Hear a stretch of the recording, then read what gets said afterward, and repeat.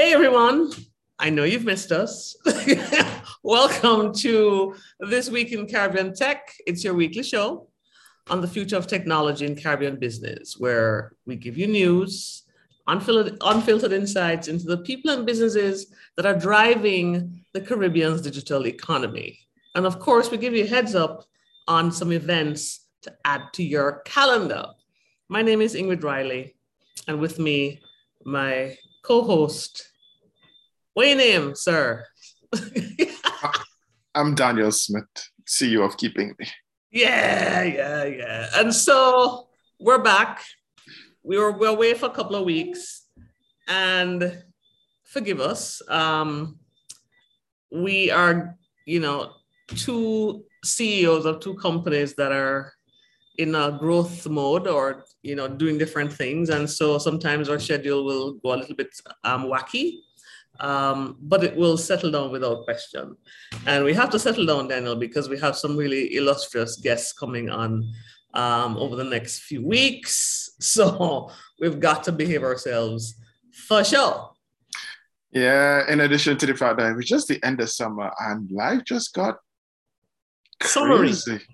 Yeah. Life got summary. Let's put Basically. it that way. Basically.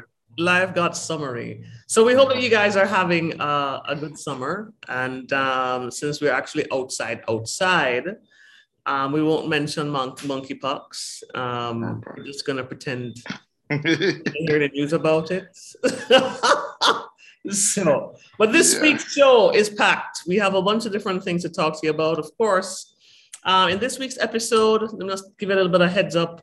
We're going to talk about the American recession and how it's affecting venture funding for entrepreneurs. Secondly, there's a digital wallet battle going on in Jamaica. Thirdly, remember in previous episodes, I kept mentioning about the rideshare market is heating up in Jamaica. So let's find out what's making Uber executives fly into Jamaica over the next couple of days. In addition to that, digital currency is at the tip of everybody's tongue because it gets a green light in that oil factory, your homeland there, Trinidad, right? So we have digital currency gets a green light there, and a digital startup, a disruptive startup is chomping at the bits to get some things going. And then the last thing we want to talk about is the startup that we'll put in the spotlight called GiftMe. And the question is, are they about to disrupt remittances, not just in Jamaica, but probably around the Caribbean for sure, and the diaspora. So we have a bunch of different things chock full. And of course, we're going to tell you there are a couple of events coming up that we believe would be of value to you. So let's begin. The R word, recession, inflation. Of course, we always say in the Caribbean, American sneezes and the Caribbean gets a cold. So pretty much the numbers came out a couple of days ago. People thought that, already in America, the inflation numbers were 9.1%, the highest it has been in 40 years. But the report came in that is now tracking downwards, at least that's what they hope. So it's now was reported as being 8.5%. So it seems to be going in the direction that people want to go. So the American markets rallied, the crypto markets rallied. But what we really want to talk about is the winter of startup funding still on us, or is there room? What is really happening in terms of the recession, the VC, funders, and of course the startups that are going on there. I know you particularly have your own take on it because you're in the process of raising funding for Keeping Me. You already raised some funds because y'all saw me teasing him about that a couple months ago. And so you're in the process of trying to raise new funds. What is the temperature that you're finding out there in terms of the recession, investors, and startups? Well, just like how we found ourselves in the middle of vacation factory because it was summer, I think that a lot of VCs were off to the summer jaunts of Europe and, taking some time out. Yes. So I think that was number one. But, ultimately what I heard personally and what, you're seeing in the market is that especially at the lower ends, there is difficulty in, people just funding based on certain numbers. The terms are changing. That's what I can tell you. Mm-hmm. There is no more uncapped safes. There's a lot of talk about, hey, if you want to have a safe, you have to cap it at a certain amount depending on your fundraise. Mm-hmm.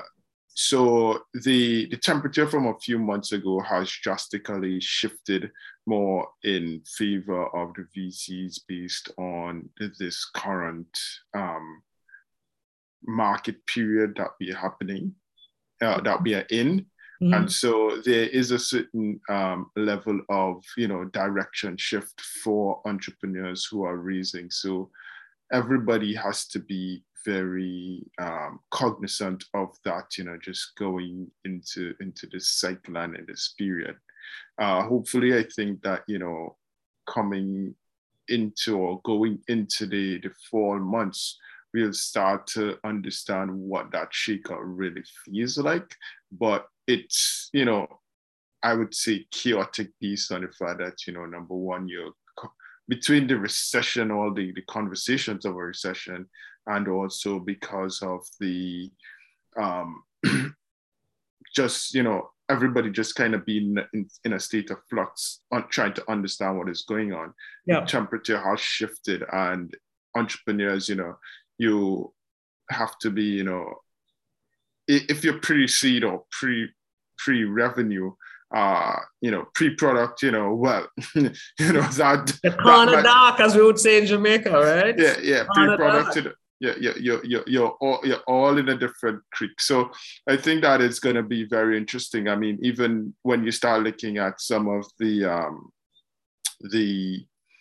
accelerator programs, the conversation around those, is like Techstars has cut, no, not Techstars, sorry, Y Combinator has cut numbers. Techstars will tell you how much, hundreds and hundreds of applications they're getting to some programs. So you see there's a lot of entrepreneurs and startups chasing some of these programs. So it's become very competitive in certain realms. And so now, those programs also have their pick of the litter in terms of who they get to fund or who they get to take on or what they get to take on, because there's so much entrepreneurs out there looking for funding. So it's a very different game from just 3 to 4 months ago, in addition to the fact that we have had the conversation, and, part of it is also the amount of tech companies that have, I think the last number I saw on Thursday or maybe Friday was like 68,000 people who were let go or, have been laid off in the tech sector. So you have a number of variables when you look at it on the surface, to make you take pause of what is happening in the market. And this is kind of different too from last year. Last year was like a banner year in terms of VC funding into tech startups. There was the most money ever, right, flowing into to startups and early stage businesses.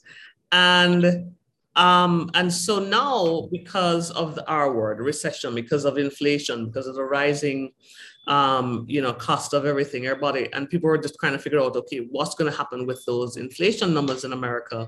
And so what everybody did, there's a lot of fear. So everybody, when that fear of like, gosh, I'm not going to probably either be able to raise another round, or we don't know if the money is going to be drying up, then founders, as you said, started to cut back, started to cut staff, cut costs, cut cost projections. And the venture capitalists are basically saying, listen, we're pausing, we put in a lot of money. So now that money needs to sort of start working. And so cut your costs, do whatever you need to do to be lean, get into that zone of making money, And so, as they say right now, a recession is a Black Friday sale for investors. I found that online, which is true.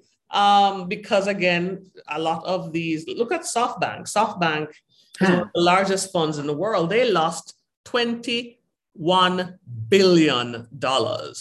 And the guy, who heads it, he says he's had to say sorry. He said, I'm sorry. It was exuberance and hubris, pretty much. That basically, they were spraying and praying. And, when things were going great, they just kept throwing cash on the fire, throwing cash in the oven.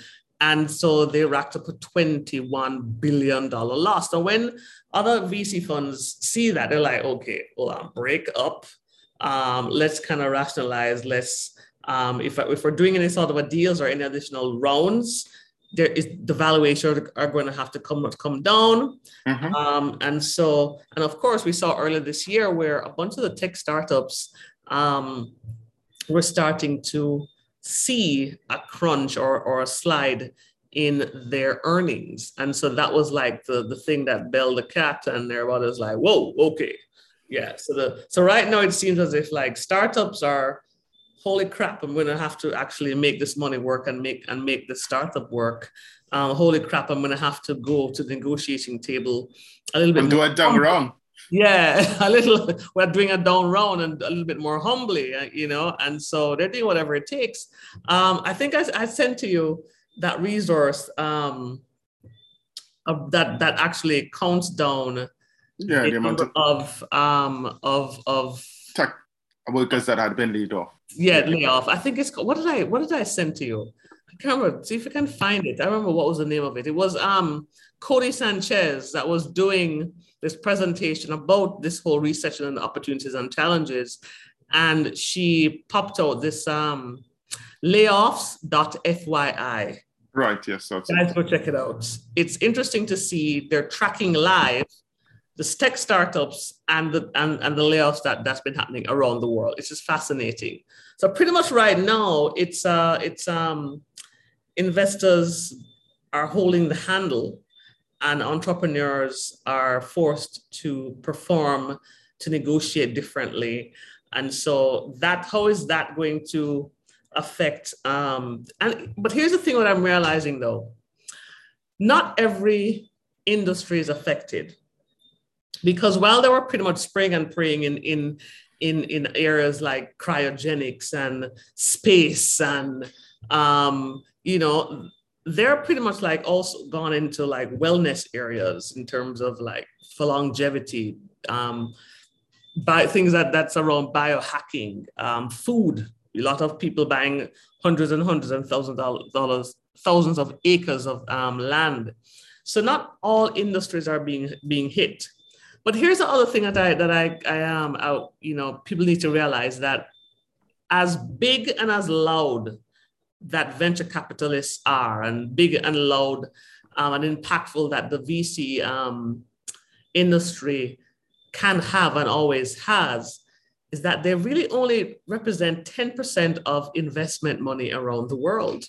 The rest of the stuff comes from angels or just simply entrepreneurs bootstrapping from their customers. So they take up a lot of oxygen. VCs take up a lot of oxygen and a lot of column inches, a lot of pixels in terms of a media play, because what they do invest in becomes market leaders or market shifters some way, but they're still not the only game in town. So while people kind of look at them as a sort of a indicator of what may or may not happen, we can't just look at 10% of the market. Yes, some of that does actually make some sway, but there's like a whole other 90% of the market that's we should be paying attention to as well. So that's kind of my take on it right now. Yeah, I think that is that is about right in terms of how you have to look at it. I don't even know that there is, the reality is, and it also depends on the type of startup you're building. So, but stuff in tech, I would say that needs to scale really has to find that way, or you just go really slow. and what you need, the funding for most times is to be able to scale, to be able to hire staff, to be able to, um, get in front of the right, customers, etc. Marketing, a lot of it, there's this stat that says, 40% of VC funds was used to do a lot of marketing, goes back into Facebook and other social media platforms, etc. So you do realize that some of it is maybe wasted, I guess, on a lot of marketing spend. But at the same time, you do realize that depending on what you're building, and you're right, customers is the best cure for trying to raise funds. The more customers, even I saw an email from somebody I'm talking to. It's like, hey, yeah, revenue. So it's one of those, and we're at the point of for us, onboarding customers and getting that, but there's still a lot of leeway that we need to kind of be between 0 and because we've been on in the market for like 5 weeks, mostly testing. We have customers who are testing the product, etc. So, every stage is different, and your requirements at different stages. But it's, for me, what I try to look at, especially from the Caribbean point of view, is, how would our startup say, already there's a requirement or very little options in terms of funding. So then how do our startups now start faring in this whole ecosystem of a very drier than usual market? Do people go on the offensive? Do people, how many startups survive? Because the other thing about it is that some of these startups won't survive. And that's where without question. We have to be realistic about it. Absolutely. So, it's kind of survival of the fittest at this stage, to make sure that, you are one of those that survive, or you figure out how to consolidate, you get acquired, you do some acqui-hires, but it's going to be very interesting to see how the market evolves. Absolutely. And as those billionaire boys on the All In podcast with Jason Calacanis and Chamath Palihapitiya and those other guys, they're saying like, they don't know all the numbers. They can't sit there and try and guess what are going to be the other numbers that pour out of, American, in terms of American data.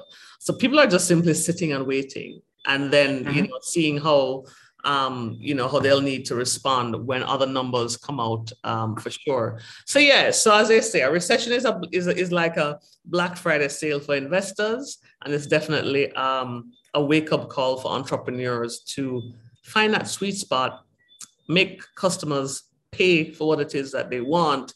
And you have to assess whether or not you're actually solving a real problem, for sure. So yeah. So, all right. So switching gears. So we've mentioned before about, Uber being in the Caribbean, and they closed after a year in Trinidad. They opened up just around a year ago in Jamaica. They released a lot of interesting numbers around a month ago, pretty much over 100 and something million made in the market from the driver's side, up 15,000 users of the Uber app. But they're not the only game in town. I also mentioned that InDriver is here, and they're right now basically making a hell of an interesting mark. So we have Uber, InDriver, a locally grown taxi company that launched their own app called Traveler Taxi. Then there's another one coming into the market called Chauffeur. And you probably had mentioned, I heard me mention QuickCart, which is a online, ordering and food delivery company, but they're also going into the ride sharing business. So we're talking about like 1, 2, 3, 4, 5 players in the Jamaican market. But here's what's been happening recently, and I wrote about it on Silicon Carib. If you want to check it out, the article is called Uber versus InDriver versus Others, who I think will win the Jamaican market. And pretty much what's been happening, as somebody who uses Uber and has been using Uber in Jamaica for the past year, I had to switch to InDriver. You know why? Somebody, I believe, you can't tell me, somebody is messing with how the Uber app works in Jamaica. It's been a constant bunch of errors for the past month. You can't book a ride. And if for every time you try, for every 10 times you try, you may get through once. What has also happened is that there's been a migration, a shift from Uber drivers over to InDriver. Why? Because right now, Uber InDriver doesn't take a percentage of the fare that drivers charge. So they're right now, and I think they said they have at least 1 year before they actually start doing that. And also InDriver, because of course I'm interviewing a bunch of these drivers, they switch from Uber to InDriver because they can get cash. Because with InDriver, you have to have cash. If you have what is called Link, which is a digital wallet, we'll come to that later, then you can probably just simply, pretty much like a Venmo, you Venmo it to the thing there, to the driver. So right now there's a shift that's happening from Uber to InDriver because InDriver also allows the customer to negotiate the fare with the driver. And so what they're finding is that they're getting a little bit of higher rate with InDriver without any money being taken out of it right now versus Uber, which is still below market rate in terms of its fares. And they're now moved from taking out 25% of the fare to now 10%.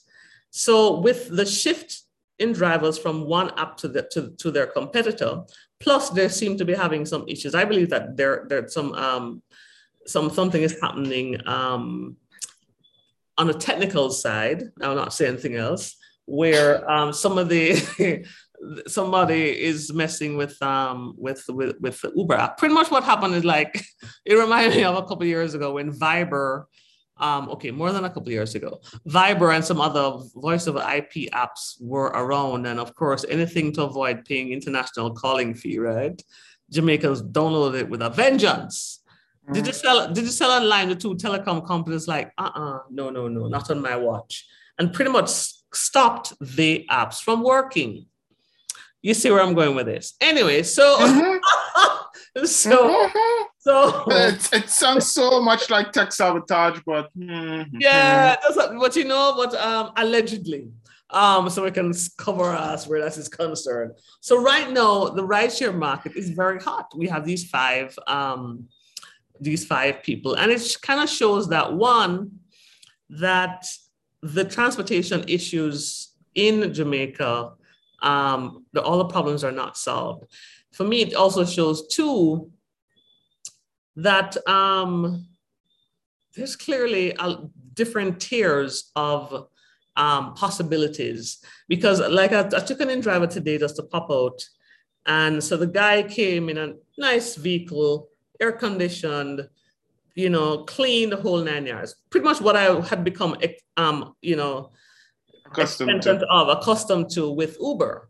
And he asked me, how do I find InDriver? I said, well, frankly, they seem to let anybody on this app because the quality of the drivers and the quality of the service is ridiculously lower than what I found on Uber.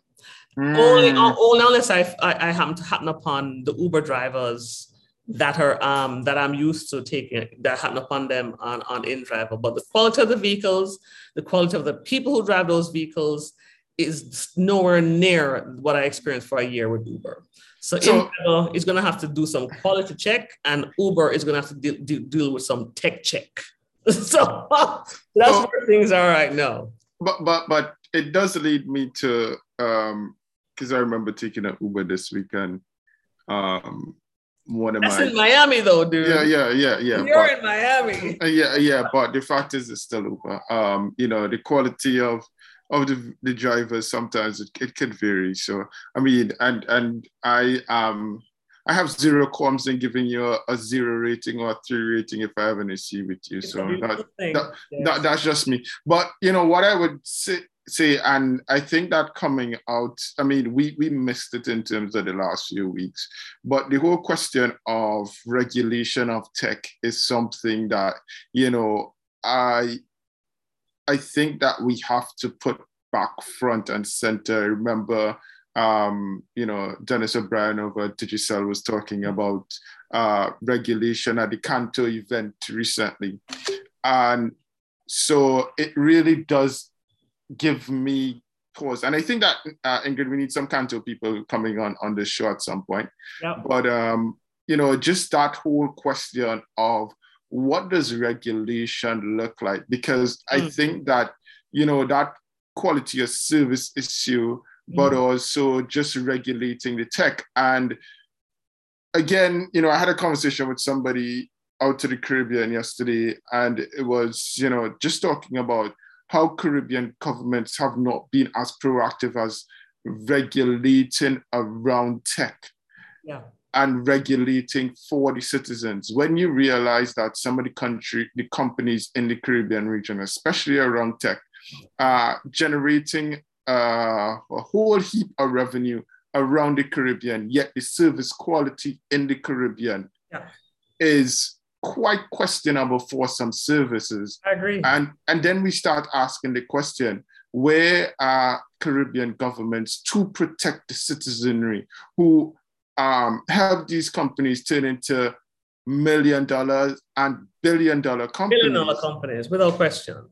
Why isn't there a proper regulatory framework to protect? Because I mean, while we may laugh at the issues that Uber is facing, some of it may be crap going on behind the scenes. Absolutely. And the fact is that if there was government regulation around transportation in general and what these apps do and don't do, because, I think that, even in the last month, there was like all the Uber files that were coming out, and, people were surprised at Gayscale and what was going on and how they were ducking regulators, etc. You realize that I think that a lot of that has been cleaned up. Dara Khosrowshahi, the CEO of Uber right now, is on a mission to clean up a lot of the wrongs of Uber. But the fact is, the question for me is, especially looking at our region, is the question of how do the regulators come into play to make sure that at the end of the day, the citizens are the ones who suffer in some of these cases. And what your experience, Uber versus InDriver, sounds a bit like, hey, hold on, where's the regulation? That should be here. Yeah. And there is regulation around. There is a regulatory body. It's called the OUR, Office of Utility Regulation, which people have been like, listen, you guys pretty much are like toothless tigers, especially when it comes to these telecoms, because of course the government gets revenue from these telecoms, and they feed this revenue back into basically what is called digital skill, digital inclusion kind of a projects, right? So maybe they don't want to throw the baby with the bathwater, I don't know. But the thing is that this ride sharing market is definitely new, and so it's do the government officials who the regulatory bodies, are they aware of what is going on?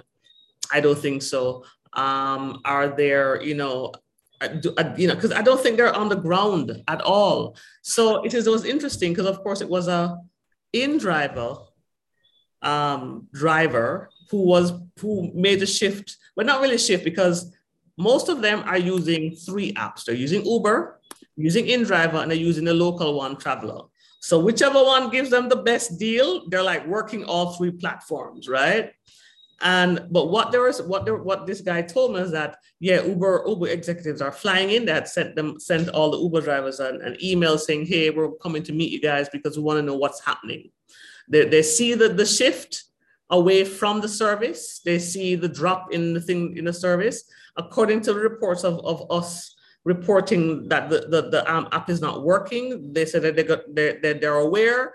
They're asking people to like reinstall the app. I did that 5 times. It's still happening. That is how I know that is beyond the norm, right? So it could easily be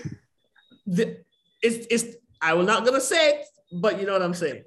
Ingrid, So my question though, did Uber set up themselves by putting out their numbers publicly to attract a bunch of attention now, and now that the attention but it's interesting too that InDriver, based on the app, every time you open InDriver, it will tell you over 100 million users.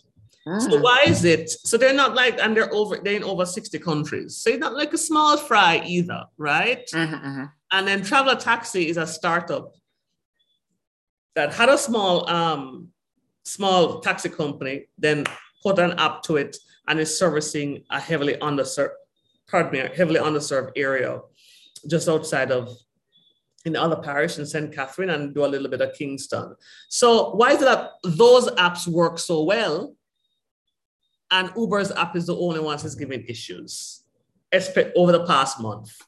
And this happens to coincide with the time where InDriver has done a massive marketing push in this region. I just find, in this country, I just find it too coincidental. And some of the Uber drivers and InDrivers said that, yeah, they think that something is going on, with the telcos, because they get a lot of complaints from people that they can't get to book their rides. So something is in something, as we would say here in Jamaica. So we'll see, because next week when I'm traveling with either of them, I'm gonna ask, so what did the Uber executives say? Or what are they planning on doing to sort out themselves? So anyway, it goes back to one of those things I had in my younger days, what I could say, how we gonna look, how we gonna feel. So yeah, we gonna see. So we'll see.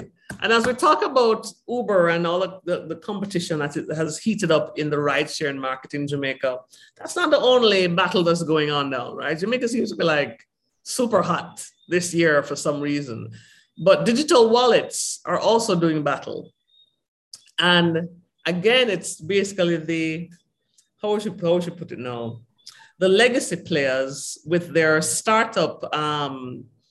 their new startups that are actually seeking to capture the market. NCB, which is the largest bank in Jamaica, owned by billionaire Michael Lee Chin, has a startup called Link App, a digital wallet that allows you to do peer-to-peer, but also facilitates merchant transactions. Ingrid, you're calling these new startups. Are they just brand extensions? Let's be real. But they call them startups. They're startups, but they're, of course, they're brand extensions, but they call them startups. But there are startups in terms of like them just launch. That particular fintech arm just launched. I call them startups, right? No, I don't call them startups. Those are just brand extensions of a billion. They're not going out to try to raise funds. They're not having to, But I can tell you that Link was very in stealth mode. I didn't want it to be fully associated with NCB. But anyway, that's a whole other thing. So right. NCB has Link app. Then Digicel, of course, the Caribbean's largest telecoms provider. The telecoms provider that made that Irishman a billionaire. I'm just saying, has bought a local remittance agency called Paymaster. So Paymaster has what is called a remittance license that Digicel does not have, because Digicel is a telecoms business. So they bought Paymaster, and so they now have launched very quietly a digital wallet called MyCash. Now, here's the thing that happened. Here, the bacchanal that happened last weekend. Yeah, last weekend was Jamaica's Independence Weekend. So we had the grand gala at the National Stadium. 30,000 people in person. How many people watching it live? They had a drone show in the night, and at the end of the grand gala, it says Grand Gala Jamaica 60, because our 60th anniversary, sponsored by Link. Big in the sky. People were taking massive pictures of it.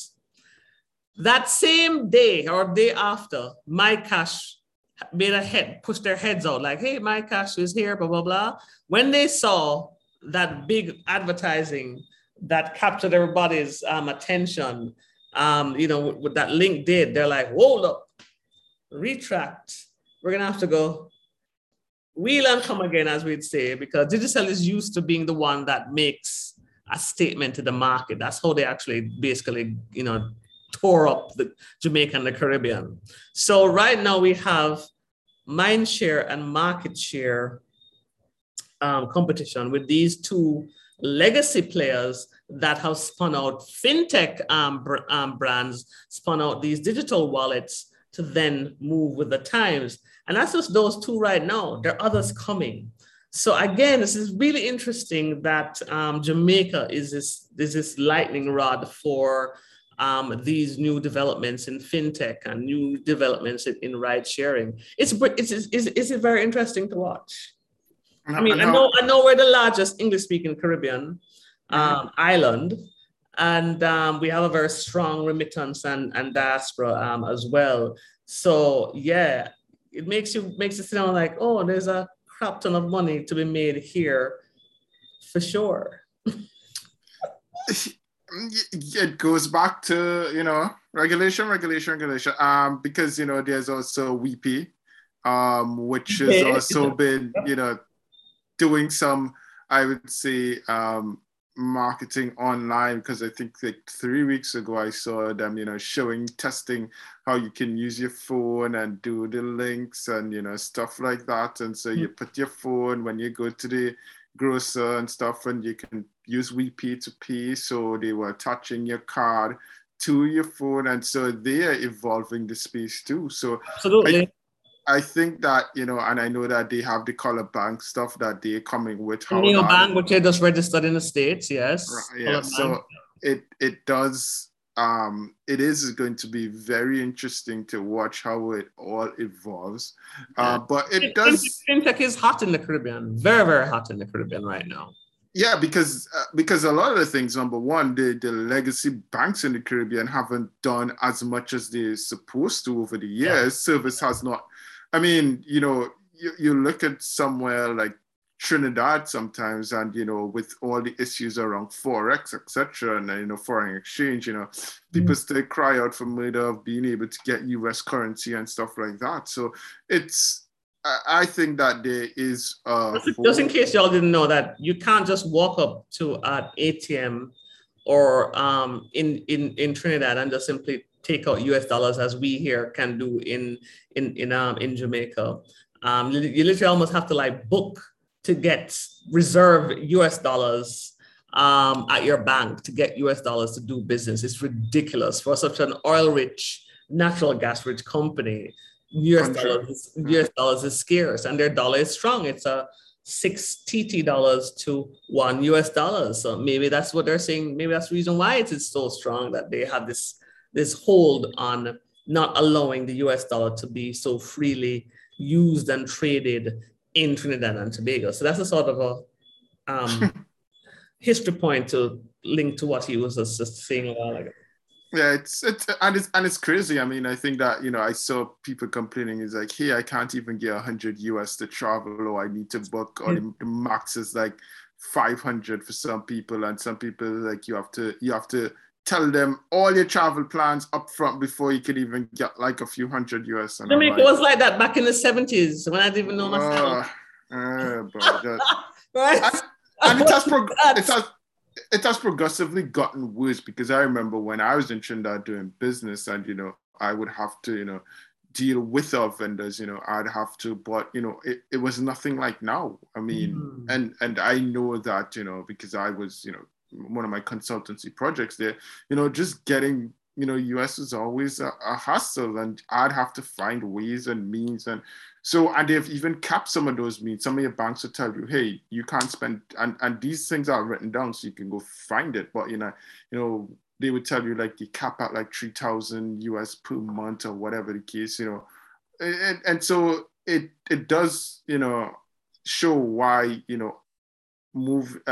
fintech are becoming really critical for the underbanked and the unbanked, because the numbers around our region say like what 40% plus, maybe higher, is underbanked and unbanked. Yeah. And so getting a lot of those people into the system to be able to use, in addition to the fact of all the other new initiatives that COVID would bring, because now you can't touch money, people have to do stuff digitally. I do think it opens the floodgates, but the question, also going into a recession of a winter, you have to factor all these things in, and where it all lands. And I think that, if I were Lynx and, Paymaster, I'm sitting pretty at this point in time, because I know, number one, we could ride out any storm because we have the money. Number two, we have the most brand value in the market. So, it's going to be interesting to watch how they duke it out in the marketplace. Yeah, sure. Absolutely. And in addition to the fact that the younger players and the newer players, those who don't have the capital, etc., right at hand, how are they going to fare? Yeah. So for me, it's interesting where for having a digital wallet, companies like Link and MyCash. And of course, it was, again, I said, Digicel strategically bought Paymaster because Paymaster has a remittance license. And that's where, whoever moves to get a slice of that remittance flow, is going to be serious winners, because the peer-to-peer stuff, they don't really make money from, but that whole, use your whatever card to send money directly to your loved one's, Link account or MyCash account from the States, and they're able to use it. It's going to be really interesting. But I mean, as we all know, that the reason why fintech is so hot across regions, yes, because there's a high underbanked and unbanked numbers across the region. Legacy banks have also, I think, consciously and strategically moved slowly, because there are the fat cats making a lot of money from loans and from fees. So they didn't have to innovate as fast as they should have.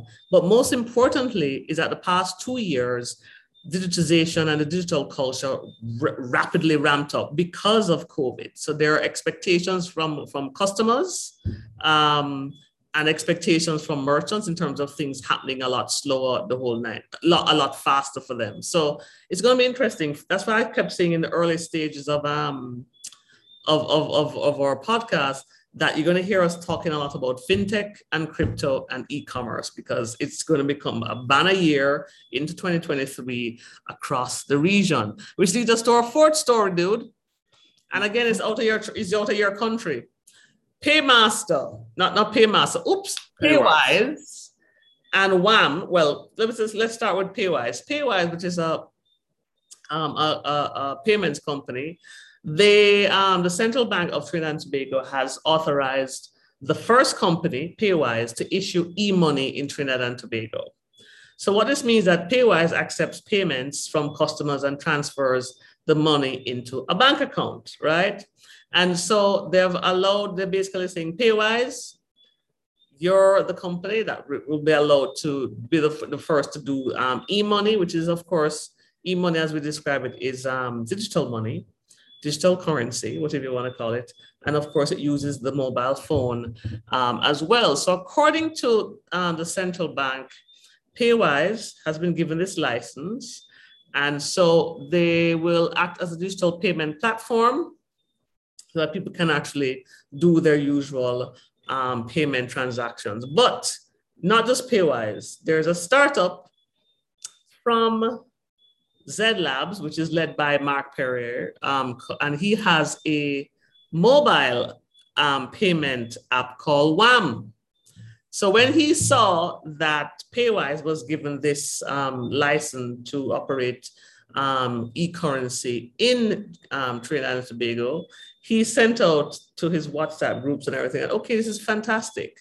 So what we're going to be doing now, since we have done, a soft launch a couple of weeks ago, we're going to go full ahead in terms of a marketing push for Wham to drive awareness and excitement around the app as they too get closer to a public launch to allow people to pay, get paid, shop, and be all social in their digital money app called Wham. So it's going to be interesting to see, again, a legacy company that's been around for a number of years, like Paywise, being given the green light in the Trinidadian marketplace. And then, of course, a startup which is seeking to disrupt and have been quietly building an ecosystem around their digital payment platform. So what says you? You're Trinidad heating up, man. They're right behind or right beside Jamaica with all the fintech excitement. Yeah, but I don't know that PWise is a legacy company. I think PWise They've been around for a couple of years, but they're not like no, long, I mean, like yeah. 50 years like Yeah, NCT yeah. or No. yeah, but yeah. No, but they're around a few years. So I mean and I think that this for them may be their uh most major push into and the fact that they've been around a while have given them the credibility to get the central bank to issue this license to them. So it's going to be interesting to one may have very interesting hopes of it, but it took PWise a while. I think I remember meeting those guys. Yeah, it says here A that they were while back. incorporated in Trinidad in 2013. So yeah. Yeah, exactly. So it's on a 10 years old. Yeah. So I know I've met them and I've had conversations with them in one of my previous roles, unofficially. But the fact is that those guys have, kind of did the work and they have been on the ground. So they've built the trust factor for their product and for their brand. It's going to be interesting to see how WAM, getting into the scene. But it does, again, give people more options, I think, with this announcement, because I think that there was a lot of, especially in my Facebook feed, I saw a lot of Trinis who were like, hey, and a lot of people were referencing Weepy in this whole, why wasn't Weepy given this license, and Weepy had to. You can see why they moved to Jamaica now, right? Yeah, exactly. That was a lot of comments about, hey, we have young innovators here, yet, people had to go to Jamaica because you all didn't want to give them. And I know that there would be whatever reasoning from, the central bank and those who at that stage. But, that was a lot of the commentary coming through online. And there were a lot of people with, who was like, hey, innovation is not going to take off here if we have people who are wanting to do these things. And, they basically, because I know Alwyn Wayne appeared before into a joint select committee of the Trinidad and Tobago Parliament, and he was asked to give his experience, and he basically told, how he had to, all his struggles that he had to go through. And so, maybe that was the spur in terms of, getting PWise to be able to say, the powers that be to say, hey, PWise, we're going to give you this kind of thing, that could be. But the fact is that, where innovation is concerned, I would say, we as a region have a lot of innovation. The question is always how the regulators, because without the funding ecosystem, without the market statistics and the numbers, we as a region still continue to produce startups, can produce stuff to try to, really innovate in the market. So I think it augurs well for the possibilities and the future for what customers can see in the market. Yep. But I also would say, from a legislative framework, I think that we have to get quicker in terms of, okay, how fast can we make sure that these things actually meet our standards, meet our requirements, because it can't take 9 years for startups to be able to get stuff done, because nobody's going to stay in market that long without customers or without, we don't know what it takes to go that distance to now be getting something 9 years later. So. Well, yeah, because, as we all know that, what I'm reading here is that PWise is run by the founder is Ian Allain. That name sounds very, very familiar. And so they're in Guyana, Barbados, and Grenada, and of course Trinidad. And they say here that 65% of their merchants are small businesses. Mm-hmm. So and they got a grant funding from the EU to boost regional expansion. So that's very interesting. And that happened in 2019, right? So I guess they're making good of that money and that expansion. So it's again very interesting to see Paywise getting the first license from the Central Bank of Trinidad. And of course, we have Z Labs pumping out their own mobile payment app called WAM. All this is coming out of Trinidad. So we're going to be watching and seeing, if more licenses are given out of Trinidad. Because again, innovation always outpaces legislation and regulation. And so as we know, a lot of the technocrats and the government officials are still learning, trying to catch up on what is fintech and how it's going to affect consumers and merchants and the economy generally. And so we'll wait to see how that particular thing unfolds. So yeah. And so the last item that we want to talk about, again, it's fintech, people. I'm telling you, it's a fintech heavy week.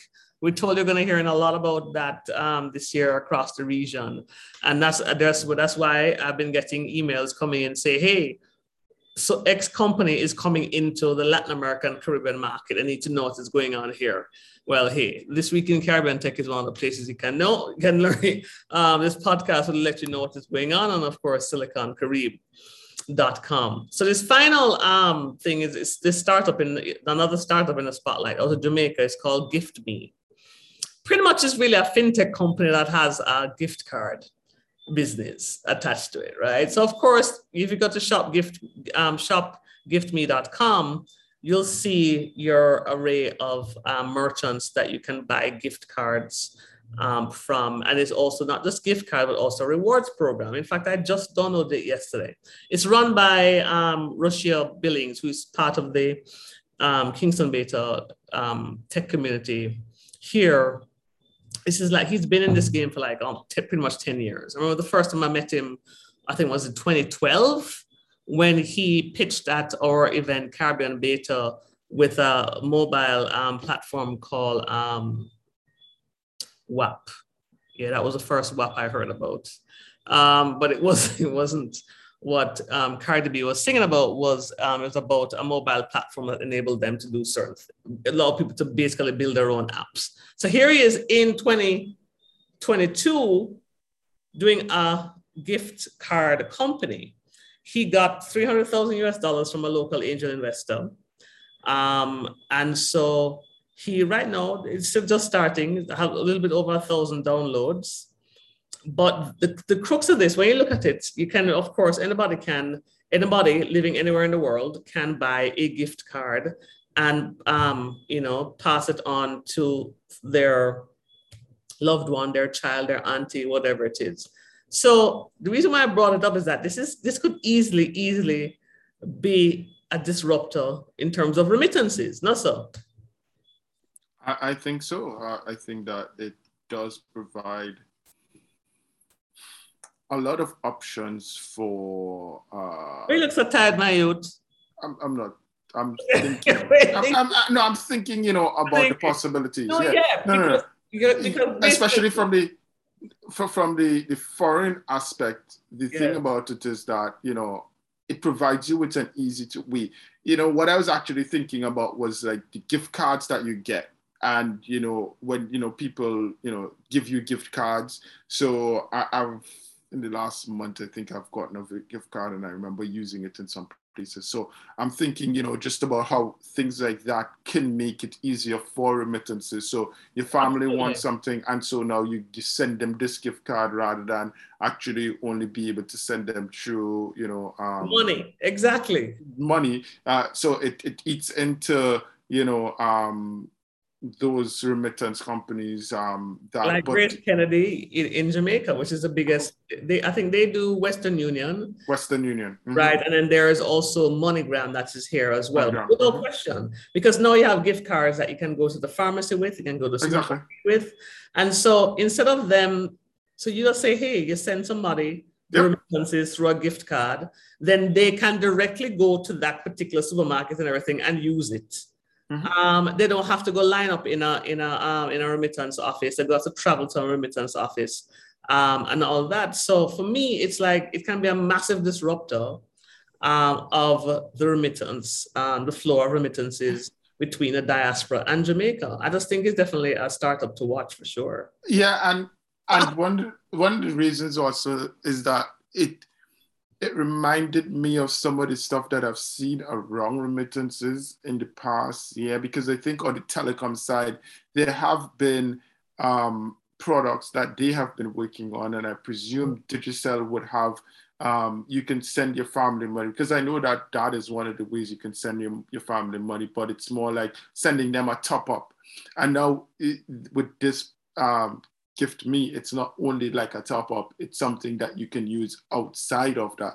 So it does provide them with options. So I'm just looking at, how the telecom space can get into this, or, Gift Me may be a perfect acquisition target for somebody who realizes, this is my future, or this can be the way that I am able to get into the market and be able to sustain the market.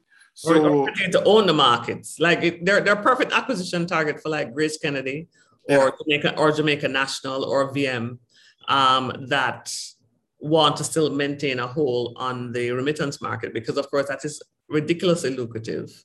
Yep. And yeah, so those three companies are primarily the largest ones that allow for that to happen. So my eye is on definitely on Gift Me for sure. So good luck to Russia and his team for how fast they get into that. And I said I have other things coming. I think that at the last Kingston beta 2 weeks ago, they launched like a game. So they've created a platform that they can do very interesting things. Can do the gift card, which allow for remittances, can do rewards, can do games. And this is a developer-led business startup. So it's going to be interesting to see what they pump out over the next few months for sure. So yeah, man.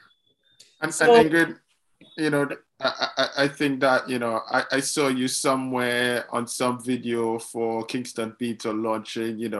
I see you were big in the highlights. So what more does Kingston Beta have coming up? Because there was the big splash announcement that you made about, hey, I franchised it. Yes, exactly. Yes. So what's next for Kingston Beta? Well, Kingston Beta, I franchised it to Jermaine Henry, who is the CEO of Norris Tech. So we have a legal agreement and a financial agreement. Silicon Carib, my business, still owns it, but they now are tasked to continue what we started and did for 15 years, which is to continue with startups, continue with boot camps, have events like hackathons that still connect, educate, and inspire and inform the tech community. So what is coming up next is something a little bit different. We've never done this before. I don't know why I didn't think about it, but I think that's those two business-like and focus on business. So Jermaine decided that we're gonna take Kingston Beta by the beach. So we're having, this in-between events that's, like a meetup by the beach. So I call it Beta by the Beach. They just listen. Kingston Beta by the Beach is a pop-up Lime. And we're doing it next week, Sunday, August 21, from 5:30 p.m. to 9 p.m. We're having a bonfire that starts at 7 p.m. And it's out just basically like a half an hour drive from Kingston into the other parish we call St. Thomas by this Wiki Wacky Beach Bar. So no entry fee, just come and, vibe and buy drinks and that kind of a thing. So we've never actually done Beta Lime by the beach before. So this is our first. And so I like the fact that he and his team, thought about this and are doing that. And then the next official meetup is in September. So Ingrid, this is you by the beach. This is what? This is you by the beach. Absolutely. I'm definitely going to be. Okay, ma'am. So we're going by the beach. We're going to do by the beach. So that's there. And then Silicon Carib has the next event that we're doing is a Future of Caribbean E-commerce. It's a virtual trend forum. As we know, we've been doing a bunch of trend forums for the past year. So it's going to be October the 12th, 2022. If you're interested in sponsoring that event, please get in touch with us at events@siliconcarib.com or just me directly, Ingrid at siliconcarib.com. We're going to have amazing speakers talking about the current e-commerce trends, what the whole context right now of recession, inflation, digitization. What are the challenges? What are the opportunities? How are all these things that are happening right now? How does it change the way we buy, the way we sell, and how do you position yourself to thrive in any market? So it's really for e-commerce service providers, merchants, entrepreneurs, startups. So if you're interested in sponsoring, events at siliconcarib.com, Ingrid at siliconcarib.com. If you're interested in speaking, please hit us up again. So that's pretty much it. One last thing before we round up. I started a new podcast. This is basically a solo narrative show called This Week in Caribbean Startups. And so what I do for maybe 7 or 8 minutes, I profile three Caribbean startups. One that's like a OG pioneer, one who I just believe that you simply must know about, and another that will make you sort of go, they make money from doing what? So I do that. We drop it every Thursday, and it's currently now on Spotify, Google Podcasts, Amazon Music, with iTunes and YouTube coming up soon. So This Week in Caribbean Startups. So This Week in Caribbean Tech has a sister. So yeah. So that's it. So anything to say before we wrap it up? Yeah, it's good to be back. For the rest of our weekend. It's good to be back. It's good to be back. It's good to be back. I think that summer has, brought us a lot of news, a lot of trends. I think there are a lot of people who want to be on the show. So I think that we have a lot of interesting things coming up as we head into, on this side, the fall months and, what the future of the third and the fourth, going into the fourth quarter looked like. But it's going to be really interesting, I think, ride in terms of what happens next for us all, especially what happens in Caribbean tech. Yeah, it's a very interesting time as we wind down a little bit. We have only 2 more months of official summer holiday. And so we have a couple of interviews coming up around some events that are popping up that are going to be happening across the region. And so we're going to have a bunch of interviews, some fresh guests, and maybe even some co-hosts over the next few weeks for sure. So look out for that. And of course, if you have news for us, if you want to be interviewed, we love talking to entrepreneurs, investors, players in the Caribbean and Caribbean industry, in the diaspora industry. If you want to be on our show, shoot us an email, news@siliconcarib.com. And that's pretty much it this week. Happy to be back. And of course, we're going to keep our cadence. Every Friday, we're going to drop a new podcast. Today just happens to be Saturday because we've been summering. But we made sure that this week was not going to pass without us dropping a new podcast for y'all. So thank you for sticking with us. We're taking it one step at a time. And thank you for going the journey with us. So that's really it. That's all for this episode of This Week in Caribbean Tech from Silicon Carib. If you found something of value, please comment below. Click that button, that like button, right? Make sure that you subscribe. So when you get it, whether on in audio form, because This Week in Caribbean Tech is on 8 audio podcast platforms. And of course, you can watch us on Silicon Carib TV channel on YouTube. So, Daniel, enjoy the rest of your weekend, sir. Same to you, ma'am. So, cheers, water bottle to water bottle. Stay hydrated, and we see you back here next week, Friday, for another episode. My name is Ingrid Riley. And I'm Daniel Smith. I'm going to have to work on him on that. I'm working on him, people. I'm working on him. But next time, I'm going to send some rum to him, yeah? Whatever, man. Next week, y'all. See ya. All right, bye.